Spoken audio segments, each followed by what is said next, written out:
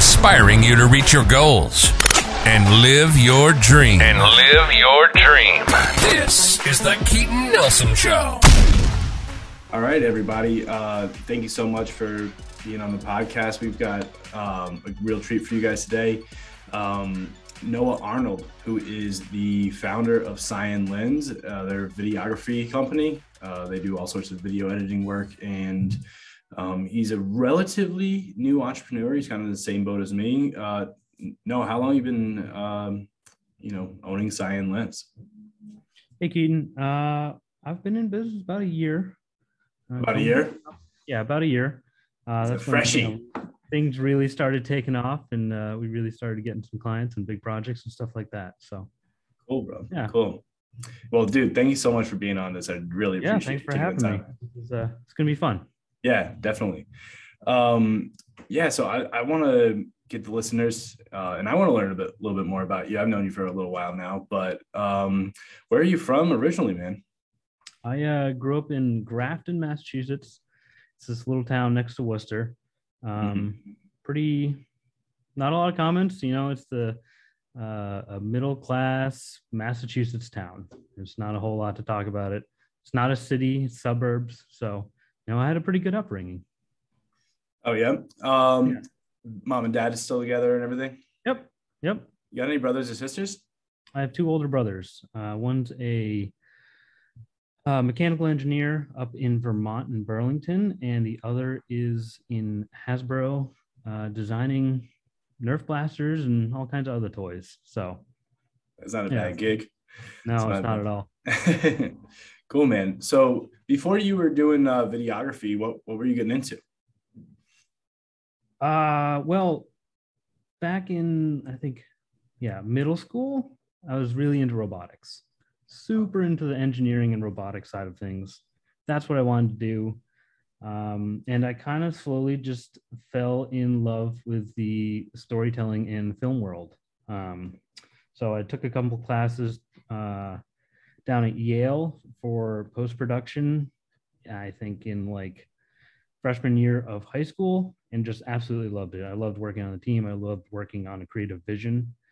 And then I decided to go to school for it. So I went to Emerson for, for visual media, and kind of always been into it. So before that, I guess the earliest thing would be robotics, but that was in like middle school. So Did you build anything? I built a couple robots that a middle schooler would build. Yeah. It would drive around and do like basic things, but nothing too crazy. So, what was the first film project that you did? It would be my short film Roxy. Actually, well, I did a GoPro montage as a kid, and that was sick. That was so cool. I was so in love with that. Now looking back on it, it's hilarious to watch. But what was the montage of? Just me and my friends doing just dumb things. Like what? Nothing like I don't know, snowboarding and like trying a trick like on skis off a big jump, or like going down a hill on like a longboard, or all kinds of stuff, doing a crazy flip into a pool. So like, again, all like middle schooler things. But it was really my first taste of video editing, and learning what that actually consists of. And I loved it. So the first real project I did was my short film Roxy in high school, and it was for a local film fest that was put on, and it ended up winning. And I got to give a little speech at the end about it and about the people who worked on it with me, because none of us had any idea what we were doing. It's amazing we even submitted anything, never mind win. So after winning that, I was like, okay, this is cool. I like this. I'm going to chase this high for the rest of my life. So that's pretty sick. Yeah. What was Roxy about? Oh boy, okay. I gotta know, man. I'm going to spoil it because I hope nobody watches it. Roxy is about a unhealthy relationship between a couple, and you kind of watch it, and the first half of the short film, they're in love and they're cute and the honeymoon phase. Right, exactly. They're adorable. And as the short film goes on, it gets a little more and more toxic. She gets more controlling. She becomes big, super jealous. She's like becoming this like monster. And then by the end, it's the final scene is he like kicks her out, he gets rid of her, and then like he like gets super sick afterwards. And the final scene is like you realizing that okay, she was actually a metaphor for drugs and like his addiction with drugs and how it started out, super fun and great, but slowly devolved into something controlling. So, and then like he relapses and you see her like appear in the back and I don't know, it's hey, that's but I really want to remake it someday as like now that I'm a professional and I kind of know what I'm doing.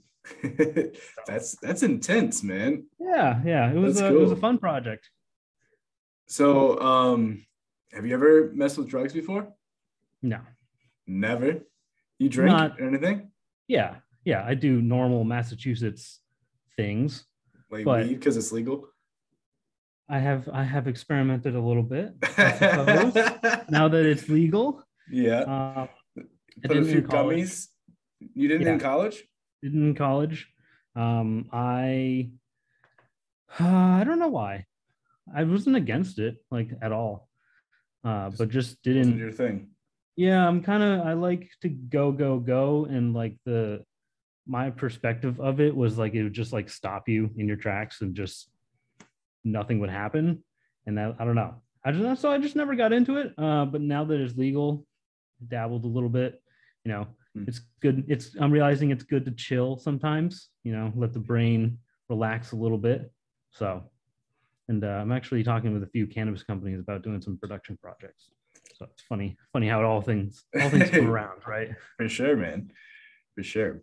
Now, when did you start getting paid to do video?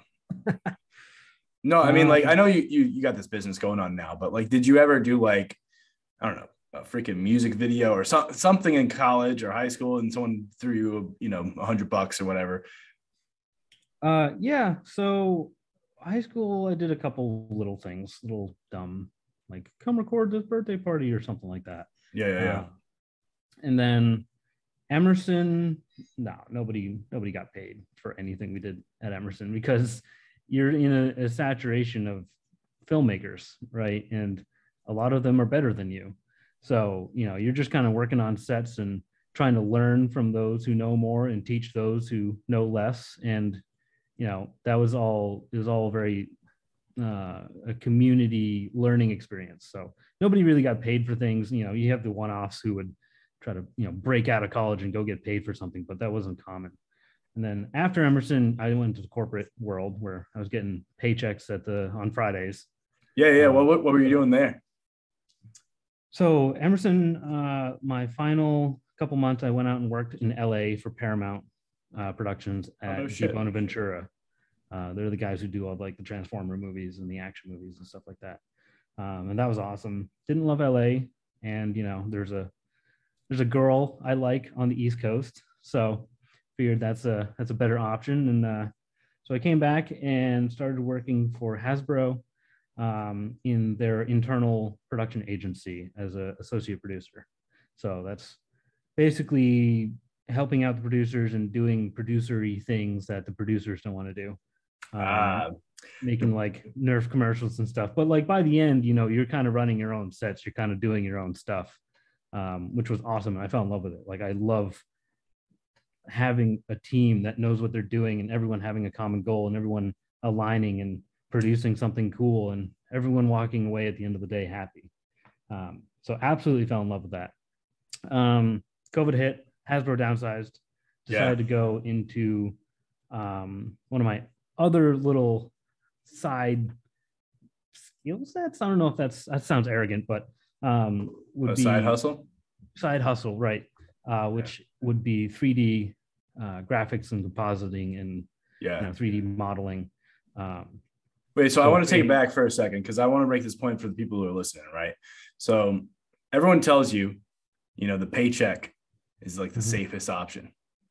Right.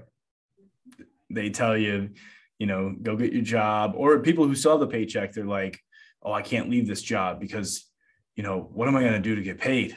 How am I going to make any money? Right. And then next thing you know, something happens like that and your paycheck's gone. And you had this false illusion of control. Because we servo to our environment always. And that's something I have realized is, I went off the deep end and stopped getting a paycheck on Fridays. And it was super uncomfortable. And you panic.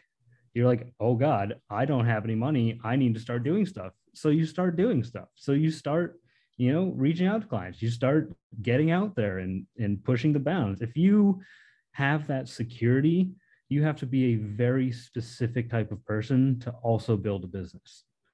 So for me, like I always knew I wanted to start a business, but it wasn't until like I had to, if it were. Yeah. Not like I could have gone and gotten another job, but until like I had committed and I didn't have anything else, like I fully sent into starting a business. Yeah. What was going through your head when you got fired and you had the choice? You laid off. No. Oh, okay. Laid off. Yeah. Sorry, man. But it's not that you did anything wrong. Let's get that out there. He's very, if you're going to hire this guy, he's honest and he does his job. Right. Let's just be clear about that. But like you don't have a job anymore. You have a choice you could go start applying on Indeed like crazy, go, asking for applications, going door to door and all that type of stuff. Or you could do what you did, but like, what was going through your head when this stuff was going on, where you're like, I'll give it a shot and see what happens, or like, what was going on, dude? I want to hear it. Well, the biggest thing was like, I'm not ready for this. Like, I don't have the experience to do this. I need to be in the industry longer. And it's something I debated for quite a while. It's like, okay, do I go get more experience? And looking at it now, and we've recently had some really big successes at my company. We recently had projects that are, pushing into the tens of thousands of dollars worth. I'm glad that I did start it when I did, because the amount that I have learned from figuring it out has been probably, twofold or tenfold of what I would have learned actually in the industry. Because it's where you have to learn. You absolutely have to, because you can't show up and not know what you're talking about. You can't, not learn what you need to learn for it to be successful. So it's this whole, putting yourself in a position where you have no other choice but to succeed. That is your best chance at succeeding. If you have a way out, you're going to take the way out, right? That's my personal philosophy, and that's how my brain works. That might not be. I think it's how most people do it. It's like, it's not fight or flight, it's survival. Right, dude? Like, you're just, I can't tell you like how many times I've been like, dude, how am I going to pay payroll next week? Right. And then my brain shifts and I go and make the money to, like, boom. And if my brain operated like that all the time, I'd be a millionaire by now, I think. You know what I mean? But like, you get comfortable. Even inside my business, I get comfortable. But it's and you replace that panic by people who push you, because the factor of money will get you so far until you get your business like up and running and successful, and then you put people around you who still instill that panic of like, oh, if I don't get this done, if this doesn't happen, they can't get paid, they can't get this project, they can't get the client. And that is like the biggest driver for me, because I'll work to my bone to make sure the people around me are happy working for me, So that's so true, man. So there was panic going on. You said, I just have to do this. But why didn't you go the easy? Why didn't you, like, in my eyes, like, why didn't you just go fill out applications? Because I was told by one of my producers that it will be 10 to 12 years before I produce anything on my own, just because of the industry, just because how the industry is. You gotta put in your work, as it's said.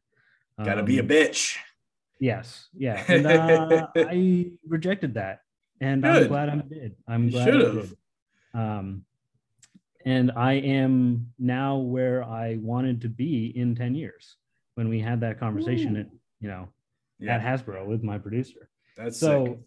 I'm very glad that I did. And looking back, I have more job opportunities now, like trying to start a business, than I absolutely ever would, sending out applications or like reaching out to people on LinkedIn.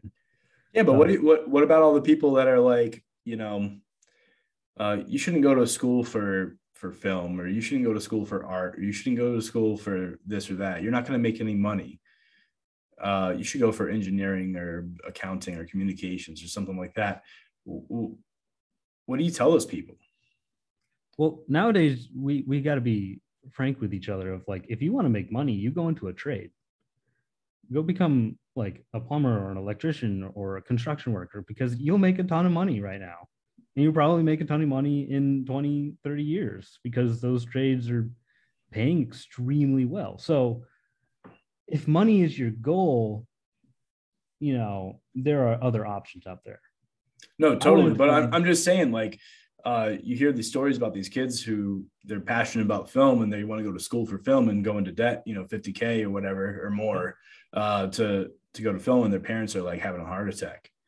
Right. What do you say to those kids who are on the edge? They're thinking about going to college for this. Do you think they can or should, and they are going to be able to make a living after they get out?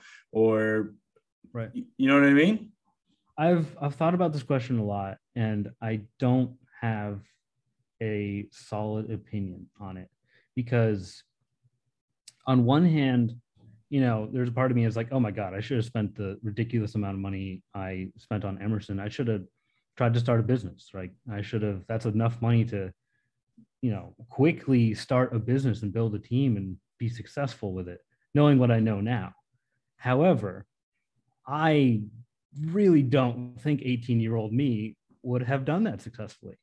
So in my specific case, I have absolutely no idea if it was the right decision or not. I just know it's the one I made and it's what I'm going with. So if you're thinking about going to film school, make sure you're going for the right reasons. Make sure you want to go to learn film, not just because you have to go to college and film is what you like. Go to school to learn. Don't go to school because it's just the next step. Listen up. Listen up. Yeah, that's right, man. That's right. Well, so I want to go back. You were doing some 3D rendering projects and stuff like that. I mean, dude, how are you going out and finding these gigs? Or maybe not the 3D rendering, but like anything that you do. Right. I mean, like, yeah, someone's like, okay, I got a camera, I know how to edit some film and stuff. Well, so how do I get someone to pay me? At this point in my career, I wasn't really touching cameras much. I was really in the 3D world. And I took a bunch. I did School of Motion, which is basically an online university for 3D work. And I really wanted to solidify my skills. So I did that. I did a program that's called E4All, basically how to start your own business in Worcester. And I just kind of... Was it helpful? E4All? Yeah. Was it helpful? Yeah. E4All was helpful. And I can talk more about them in a minute here, but at that point in my career, I was just kind of hoping that clients appeared.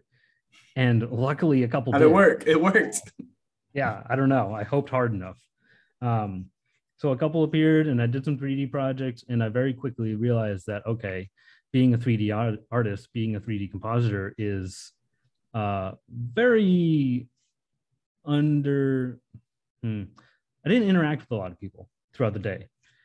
You're spending 8 hours a day in front of a computer, just, working on the art, working on the render. And I didn't like that. I function on social energy. I function on teams and working with people and collaboration. And like, that's where, working with a team is where I feel alive. Right. So if it was like, okay, I wish I knew that like a long time ago before I started learning all this and committing to it. So I did a huge pivot. And through E4All and my mentors and stuff, decided to go into the more of the production side of things. And I'm very thankful I have, because now I'm in a position where I have enough skill sets in the industry where I can have the high level conversations with all of the professionals around me who are better at what they do than me. I know how to do it. It takes me forever, but I generally know how to do most things in the film world. But I can also talk to the people and understand how long it takes them or what they're doing or how to fix something or come up with creative problem solving. So I really both purposely and accidentally put myself in a producer role that I can, again, have these conversations and hopefully be a great producer to my team because I understand what they're doing. So switch to film. Again, the first little video I filmed, I hadn't touched a camera in years at this point because I've been on the production side of things. So that's all emails. You don't touch the camera. You just email people about filming things. And then I did 3D. That's no camera. So the first little thing I got paid for, cyan lens, I wasn't even named at that point, was on my phone at Mass Barbell Gym in Worcester. And this guy named Brian Zimmer, he's an entrepreneur himself, started a gym in high school and built it into like this huge powerlifting gym in Worcester. It was awesome. With, it had, I think it had like 200, 300 members. And he was making great money. And he paid me to make a little how-to video on how to use some of the equipment because people kept breaking the equipment. And I filmed it on my phone, got paid like $50 to $80 for it or something like that. And it was like, oh, okay, this is something I can do. So, started doing that, bought a real camera, started using that more, and kind of just slowly grew. And now I'm done a full circle to where I'm back to being a producer, hiring people to use the camera again. So cool, it all it's done a full circle here.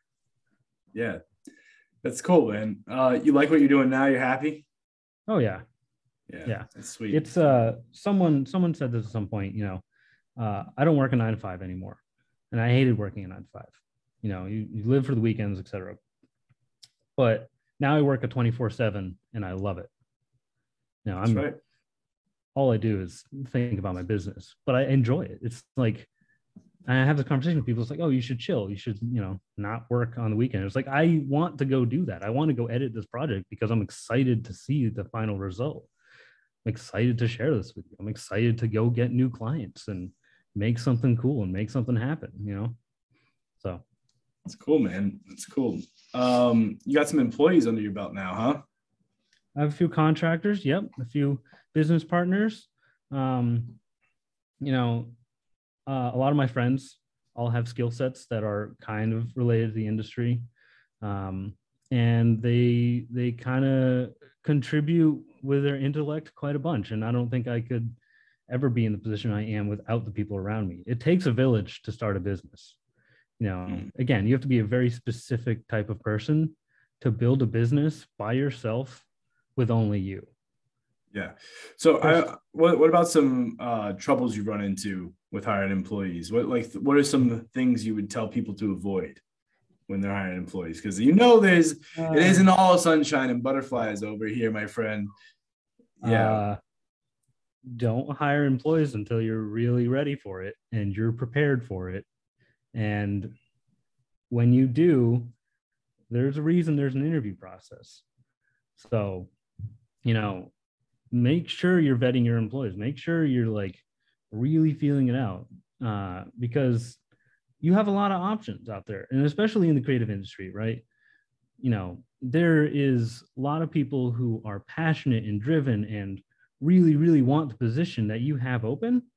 Find those people. Don't settle for, the people who think it's cool and just, want money. Money should not be your driving factor in an employee's motivation. That's, again, just personal philosophy, but, the employee that wants to show up to work, regardless of how much they're getting paid, obviously that's a factor, but the employee who's excited about doing whatever you guys are doing is going to do a significantly better job than the guy you pay or the girl you pay, double that, who doesn't really want to come to work. So that's my biggest piece is find the right people. Yeah, find the right people. I do have to disagree with you in the sense I think people should be getting paid. Oh, I'm not saying yeah. people shouldn't be getting paid. No, I know that. I know. I'm just saying like I made the mistake of like trying to sell my dream of my company when I first started out and trying to get people on board. And some people did, dude. I had people working like 40-hour work weeks. And then the first thing goes wrong in the business because it's bound to happen, it's going to happen. They're out the door and stuff. I'm like, maybe I should have been paying them, like right. Let me put a caveat on that. This is after the point you're paying them to be satisfied at work. So finding people you can pay to be there and they're happy with that pay, but are also passionate. I'm going to ask you the question right here. This is a big one. Whose responsibility is it to get them passionate? Is it the owner of the business or is it the employee themselves? That's a good question. It's not the employee themselves. It's not their responsibility, I don't think. It's if they have the predisposition to that passion, it's yours to bring that out. Right? It's your responsibility. Your employees are your responsibility. How would you tell someone to do that? And that's a skill. And if you have that skill, you're going to be a great leader one day. That's the key to leadership, basically. Getting your team to believe in you. Yeah, I'm going through a program right now. And last night we were talking about leadership and fellowship, right? There's a couple questions. Would you consider yourself more of a leader or a follower? Leader. Do you agree? It's not a matter of you agree. Do you agree? Because I consider this fact. If you don't, that's okay too. To be a good leader, to be a great leader, you need to be an amazing follower. You have to have the ability to follow extremely well. Right. Yes. Okay. You have to understand your place as a leader. Totally. Yeah. And at the same time, man, you should be looking ahead to see who's done what you've done and they're like killing it, and then go ask them what they did when they were at your level. You know what I mean? You should be able to follow that. And then the next questions is like, what, just rattle off 3, 4, 5 things. What are some character traits or characteristics of someone who embodies a great follower? A great follower? Yeah. Someone who I've always thought about as a great leader, where they should be in a position where the people underneath them look at their leadership jobs like, oh, thank God I'm not doing that side of things. No, I want to be. Think about the follower. Think about if someone's. What would you want them? What character traits would you want them to have if they're following you? The ability to look at. Well, this is kind of ironic, but the ability to look at other perspectives. Yeah. To understand the external factors than just their perspective of like, okay, now we have a crazy deadline, we have to do this, but look at the other perspective is if we don't get this done, we might not have a job. The ability to understand the position of the leader. Yeah, this is good. No, it is good. It is good. Yeah. And then I think another thing that someone said last night was to realize that the leader is not supposed to be perfect. Like it can't be, the leader's not going to be perfect. So instead of trying to tear apart their every flaw, take the good that is about them and follow that, Right. What about being like coachable, right? Yes, like exactly. what if communication. Yeah. The good follower should be able to know that they're better at, for me, filmmaking than me, right? Okay, they're a better filmmaker. They're whatever, and Noah's my producer. That's not what I'm supposed to do. I'm supposed to help you be a filmmaker, right? As a leader, I'm supposed to lead you to your passion, to help you grow as a filmmaker, to help them grow as a filmmaker. And having them be like, oh, he doesn't even I'm a way better editor. It's like, okay, yeah, but go manage a difficult client. Like go, keep this project on track when everything in the entire world is trying to get it off of track, right? That's the stuff you don't want to do. You just want to make films. You just want to find your passion and be creative, and having people who understand that, having people who are like, thank God, oh, thank God I have a producer who deals with all the super annoying stuff so I can actually just do the fun stuff, right? See, I think you're trying to say the same thing I'm getting at here too, is that like a good follower should have the ability to think like a leader, maybe not act. I mean, it's not their job to act like a leader, but their job is to think like a leader. Would you agree? You know what I mean? Yeah. Like you said, have a perspective. I think it's also a spectrum of leader to follower too. Mm-hmm. So now, how about a leader? What is a leader going to have? What character traits should a leader have? Empathy. Absolutely, empathy. Understanding someone else's perspective, right? At least the ability of empathy. If you get put in a position where you're going to have to rely on your employees 100%, and if you don't have the ability to understand their emotions and their point of view of the situation, of the project, or anything like that, you're going to lose their respect for you. They're gonna feel that you don't get it. They're gonna feel like they're just your employee and not, a super important part in someone you care about and someone who is critical to yours and their success, right? So if they're just an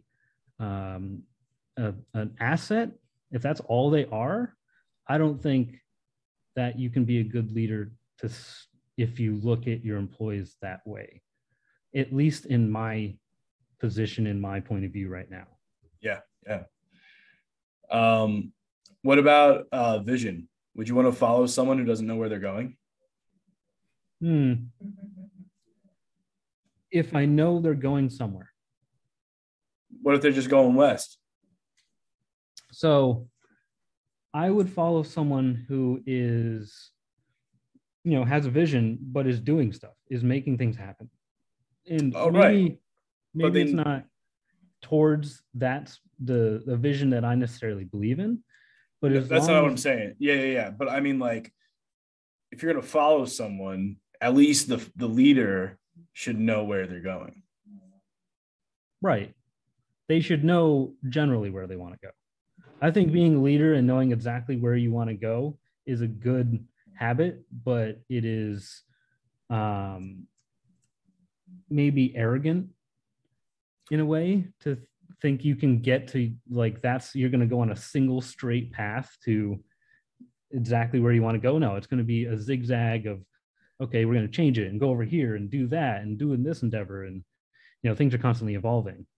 So did that answer your question? No, I get what you're going at. But I think it's just a matter of handling obstacles, but at the end of the day, you know where you're going. Right. And like the reason I bring this up, right, because I've had like points in my life, or not my life, in my business, where I've had no vision. We're just bouncing around doing idea or project or this client or that client, not knowing who we want to serve or how much money we want to be taking in revenue so that we can pay our employees this, and how we're going to, like, what are the first, maybe I don't know steps 8, 9, 10, 11, but I know step 1 and step 2, and taking those steps, even if they're in a sideways direction, but I still have my eyes over on that vision so that I can still keep moving closer and closer that way. Because if not, I'm spinning in circles, creating different offers and ideas and products and services and stuff like this. And my employers are like, what the hell are we doing? I was doing this on Tuesday and now it's Friday and I'm doing a completely different job. I wouldn't want to follow someone without a vision. I wouldn't follow someone who has no vision. Yes, exactly. Gotcha. Mm-hmm. Okay. It's the ability to have a vision, and I think the ability to sell that vision, which brings us back to is it the employee's job to be inspired, or is it the leaders, the CEO, the founder? I think it's the ability to sell your vision to your employees, which should act as followers, and get them inspired to go after that and be a part of reaching that vision. It is your job to find employees that you can inspire. Yes. Yes. I don't think that everyone is inspirable, right? Like you No, said. no. Yeah. But I Right. think that when you do have an employee that is like, committed, they like what they're doing, your job as a leader should be to get them to wake up in the morning and be excited to come in just the way you're excited to come in to work on Saturday and Sunday to see the final product of your video. Right. You know what I'm saying? Yep. Um, And like when I have someone making something for me and it turns out great, like I didn't make it, but I'm so excited about it. right. I watch it as if it's, my own step kid as a metaphor. Like, this is awesome. I'm so proud of like you and the filmmaking team and everything. Like it's everybody at the end of the day should be happy with the work that's happening in the company. No. Yeah, absolutely, man. I want to take it in another direction here. That was a good talk though about leadership and everything. A lot of the stuff is like, I think I need maybe 20 minutes to like really think about and come up with the poignant and consolidated answers for you. But these conversations are what gets stuff going in your head and you'll think about in the car and make you a better leader. That's right. That's it. Yeah. Oh, and at the bottom line is that like a lot of the qualities, what I was getting at here, we'll tie this in a bow. This is what I was getting at, is that the qualities of the follower almost resemble the qualities of a great leader too. Yes. You know what I mean? So it's like, it's not that you are like the first question I ask you, do you see yourself more as a leader or as a follower? Your answer really should be both. Right. You know what I mean? In my opinion, this is like, me getting on my high horse for a second, but yeah. I think there's also a general group of, are you a team player? And whether you're a leader or a follower in that team might not be indicative of your ability to be a team player, right?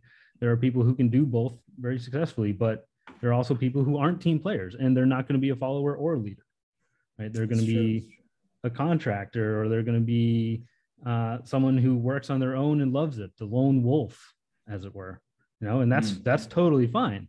So I think there's, or they're at a 9 to 5, clocking in, clocking out, and spinning their wheels.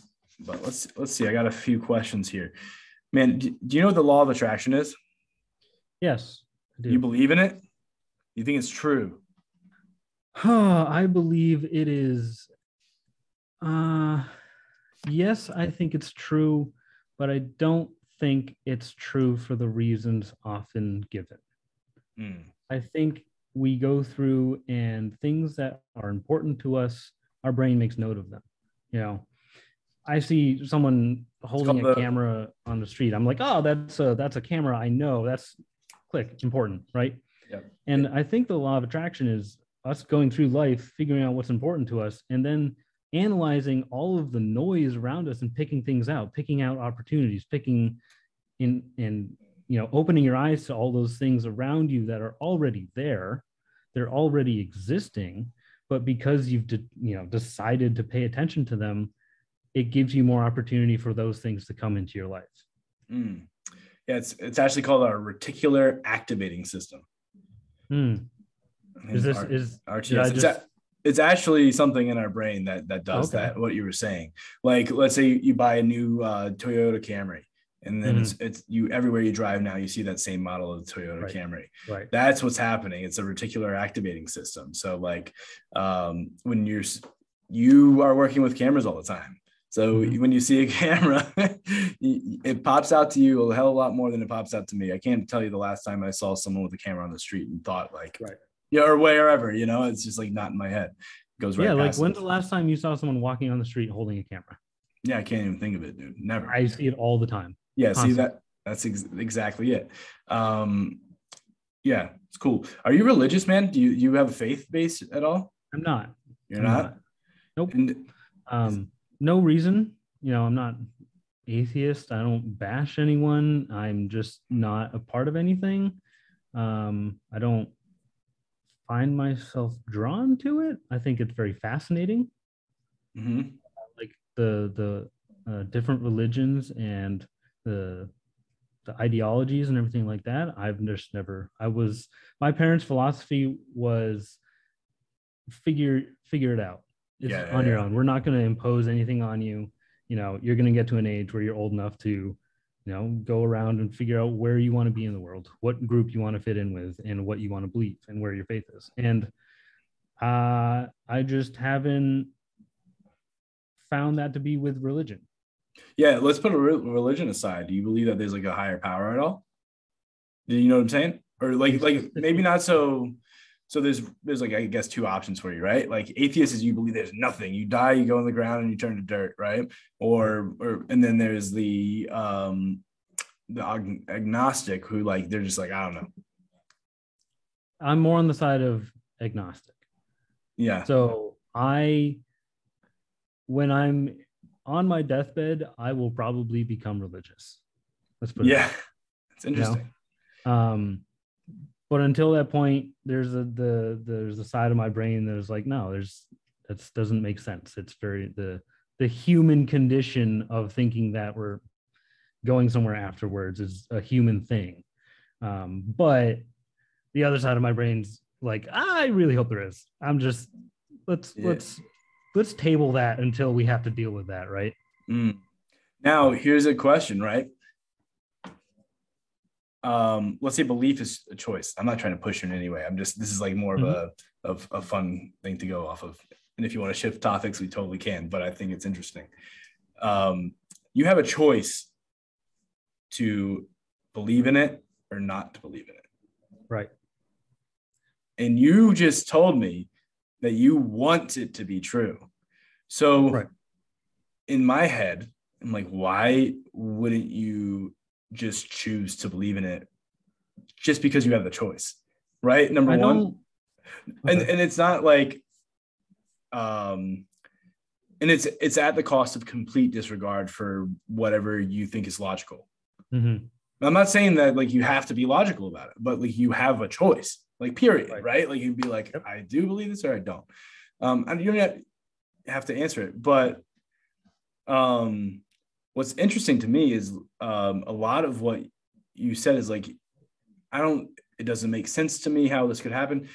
Maybe the afterlife thing is a little bit broad, but like everything else that's happening, that happens in our world, in the universe, or like how things live and interact with each other, and like our imagination and dream, like, dude, like so much about life, like the healing, so much about life, just like,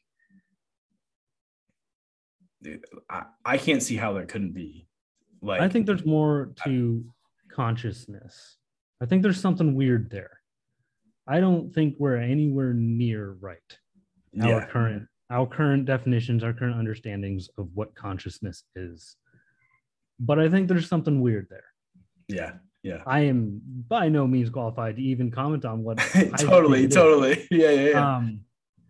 And to answer why I haven't chosen to believe that stuff is I haven't really had a reason. I've had a very fortunate life. I've never believed, and I've never had any, maybe that's a reason to believe or to be thankful, at least. Maybe it's definitely a reason to be thankful. Yeah. For sure. Yeah. If my life goes off the deep end and I'm really, really struggling, sometimes I feel like that is a great place to start in getting your life back together, is just believing that you can, believing that it will, and believing that there is a reason for things, and that you have the ability to do that. And I think that's one of the reasons that oftentimes religion's very I can't back these immediately, but from my understanding, religion's very important in like AA meetings and drug recovery and all of that stuff. You got to see some of these Christian entrepreneurs killing it. Yeah. Yeah. And I was talking with the owner of a very successful production company in Worcester, and he said, the point in which my business changed, the point that it started becoming successful is that he said, I'm just going to leave it up to God whether this succeeds or not. And this rattled me to my core. Like, I was a young entrepreneur. I was like, all right, this is numbers analytics. I need to read books and go out and do things. And I just had very successful entrepreneurs be like, yeah, I just let God figure out if it would succeed or not. And like, if it did, it was his choice. And if it didn't, it was also his choice. And that just baffled me because he just removed him from the situation. He just removed it. It's like, I'm going to give it my best. And, you know, if it sticks, it's not me. If it doesn't stick, it's also not me. Yeah. It's something freeing about, like, they call it like surrendering, that you are, like, you just say, hey, yeah, I am powerless. You know what I mean? I'm not trying to push it one way or another, but like, it's interesting. Like, there's a lot of people that will say that too. A lot. And they're not all like, don't get me wrong, there's plenty of people who, you know, it is recovery based and things like that, and they're drug addicts in jail, and they found God in jail, or what, you know what I mean? Like, those things do happen. But it is interesting. It is interesting. I think it also might correlate to, in the moments of panic when you're an entrepreneur that we all have, of like, oh, this went bad, we need to do something here, right? Yeah. It's incredibly lonely in those moments. And I think one of the things and one of the reasons you see maybe religion in the entrepreneurial world, again, this is just off the top of the head opinion. So sure, take all this. I have not thought any of this through. Is maybe because in those moments you're like, okay, no, I'm backed up. You know, my religion is supporting, my faith is supporting me. So I'm going to stop panicking. I'm going to figure it out, because at the end of the day, it's okay. Where maybe if you don't have that panic cuts deep and it freezes you, you know? Yeah, that's super interesting. I bet it's far less lonely as an entrepreneur with faith. I bet. Yeah. Yeah. This is cool. That's good conversation. Listen, we only got so much time. I want to get people to know who you are. I want them to follow you. You got your phone number and email down there, so people are going to see that shit. So, yeah, I guess you're allowed to call them, text them, and send them an email. But where do they follow you on social media, man? Signlensmedia.com. I mean, Signlens Media on Instagram. Yep. On Facebook, on LinkedIn. We're even on Google now. Our website's getting a revamp because our website's super outdated. We have a whole bunch of new content coming. We just wrapped a absolutely massive project shooting at a studio in Boston, where we had a big crew and, you know, big clients and stuff like that. And we're going to start putting out a lot more content on those things, because we haven't been putting out a lot of content, like, on social media. We've just been gotta get your social game up. I know. If only I knew someone who if could help only me out you knew with that, someone, right? Yeah. I'm sure we could work out a trade or something and get you going. But right. And to, like, now Signlens, we're a production company. We do branding. If you have a story that you need to tell, if you have a website that doesn't have a video on it, you need a video on your website. Absolutely, you need a video on your website. And we help with that. And we can do large scale productions up to $100,000 budgets, or we can do the little stuff that's like $1,000 budgets. That's just one guy showing up with a camera. What if someone's got $1 million they want to give you? Well, I would partner with bigger production companies. So I would find some of my old producers, and I would. But your man is saying he's got integrity, guys. He's going to do right by you no matter what. Yes. Yeah, this guy's the real deal. And he should be charging $1 million, because you got to see some of the stuff. That's why you got to put this stuff out on social media, so people know what they can get with you, brother. Because my God, this stuff is good. He brought a camera to my office and shot a video for 3 minutes, and dude, made me look like a superstar. It's unbelievable what this guy can do. Appreciate that. Now, what can you already told the listeners how you can solve the problem, right? This guy is the guy you want to go to if you got, you know, some video needs, which every business owner has video needs now. Everyone, like, dude, yep. I don't even want to work with people with social media if they're not doing video right now, because it's like they're wasting their time, they're spinning their wheels, and they're going to be wondering why they're not making any return on their investment working with me, because we're still posting graphic design and product photography. Right. That's it, brother. So contact this guy. and then contact me so we can get it distributed for you. And then what could the listeners do for you? You know, like what can they support you in any way? Can they go follow you? Can they go, share some of your stuff? Can they introduce you to the people? What if the people listening, they know someone who's like, famous or this or that? What can someone do for you, brother? So this is a whole separate conversation. One of my big visions is to build a creative hub in Worcester. I want to, open my own soundstage studio where people, my team and people associated with my team can basically learn to be creative and learn the technologies and, find that passion and be inspired in the space, right? And one of the things I'm trying to build is the network of creatives in Worcester.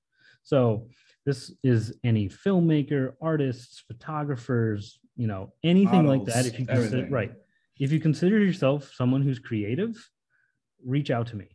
Let's chat, because more often than not, I'm going to come across a client or a referral or something like that will need the creativity that you have, that will need the art or the specific type of photography that you do.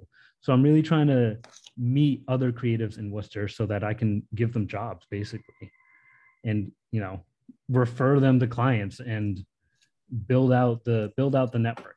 So guys, he wants you to help him help other people. Man, can you find a better guy than Noah Arnold? My goodness. All right, I'm going to close up with, I think, one or two more questions here. I got my paper here, guys. That's why I'm looking down.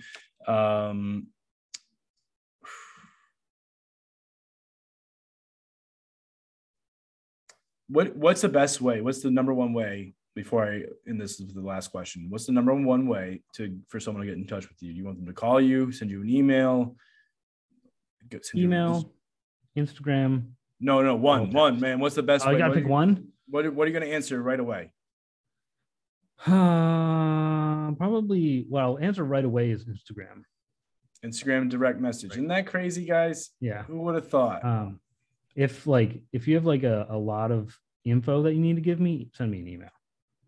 Right? If you're sending me something where I need to wrap my head around it and deeply understand what you're asking, should hop on a call with a man. Get on a Zoom or something like this. Right.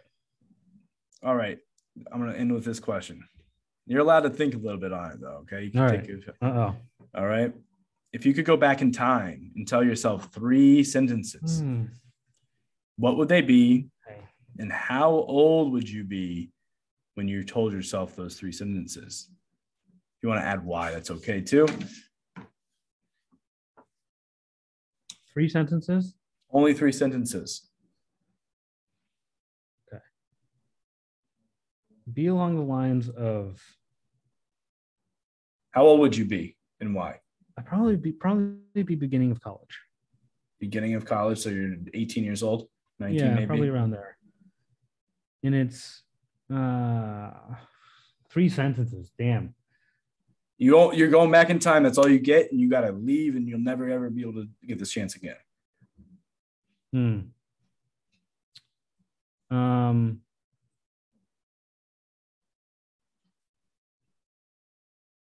I want to go. All right, I have 3 ideas, and I don't know how to put them in the sentences.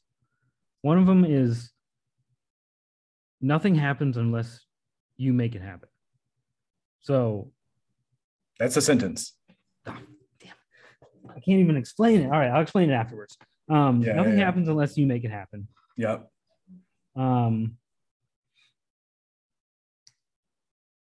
There's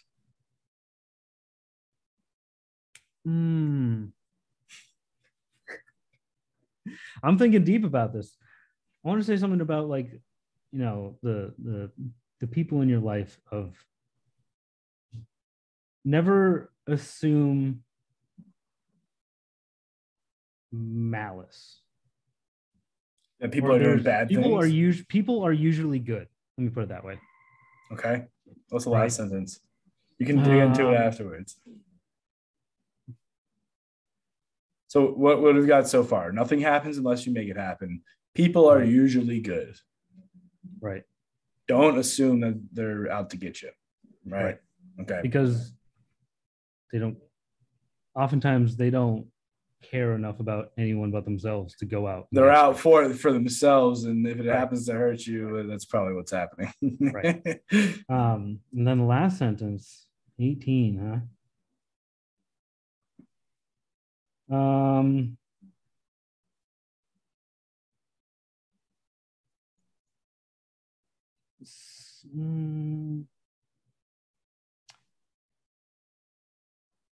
Learn to be a good person will be the best business decision you make. Learning to be a good person will be the best business decision that you make. Yes. Cool. So can I explain any of those, or 18-year-old just have that out of the blue and now that's all it gets. That's all it gets. And then he's got to, you basically got to pop up and be like, yo, I'm you from the future. I got 3 sentences to tell you. That's it. But you can explain to us because we're right here in the future. Okay. The good person business thing, I agree with 100%. That's probably the one sentence I'd pick. Where if you're and a good person is maybe the wrong word, but if you have empathy for the people around you, you can understand them better. You understand their gripes. You understand what they're going through, and you can work with them better. You understand clients better. You understand your employees better. You understand your bosses better. And what happened to you when you were 18? What? What happened to you when you were 18 when you got to say you don't think of when you're 18, you don't think of it. You think no. I want sentence number 2, assuming that people are doing the wrong thing. Well, on film sets, it's back in college, it's easy to be like, oh, this person's not doing this because they're a bad worker and they don't want this project to succeed. And you hear a lot of that, and it's damn near never true. No one's ever actually has malice, and the people who do are not usually people you want to be around to start with anyway. And I don't even think people with malice are often in the grown-up professional world, because they get weeded out pretty quick. If you have someone who is being terrible because they just want to be terrible or whatever, that word travels so fast, and I don't think they'll survive very long. I would change the first one. I would change these 3 sentences. What was the first one? Well, nothing happens unless you make it happen. Oh yeah, that's easy. It just doesn't. Yeah. Okay. If you're gonna sit in your room and just hope your company's just not, go out and do something. Going out and making an idiot of yourself is so much better. It's so much better than just not doing anything, because at least at the end of the day, you'll be like, oh, I tried. I'm an idiot, but I tried. Right. And tomorrow I'll try again. And a little bit more. The whole, I'm too scared to go do it because I'll look stupid. That's okay. So what, you look stupid? 5 years from now, if you look stupid 100 times, you're going to look wise, right? Eventually. So, yeah, right. Yeah. Man, I'm going to have to tie it up here. Sure. I don't think 18-year-old me would know what to do with those sentences. That's all right. We'll have you back on. That's what we'll do. We'll get you back on later in another episode. I'm pumped. This is actually the first interview for this. I don't know if it's going to drop in that order, but you're the first one who's recorded. We've got 5 or 6 in the book so far. We're going to keep booking up a bunch of people. We'll get you back on because I think it'd be great. See your progression and everything. Next thing you know, you're going to be doing $1 million projects and stuff and blowing up. So I'm super excited to have that. And guys, if you're listening, I'm doing this for free. I don't want to make any money off you guys. Nothing, not a penny. I ask that in return, your payment for listening and getting this awesome value and access to these awesome guests is to go and share this out. Go and share it with someone who's going to need to hear this. If this wasn't for you, there's someone who that this is for. So get this in their hands, post it on social media, tag me. I'm going to repost you. Same thing, tag Cyan Lens Media. It's just Cyan Lens on social media. Yeah, get them on there, send them a DM and tell them how awesome his story was, because I know you connected with it. Noah, thank you so much for being on. And Until next time, peace.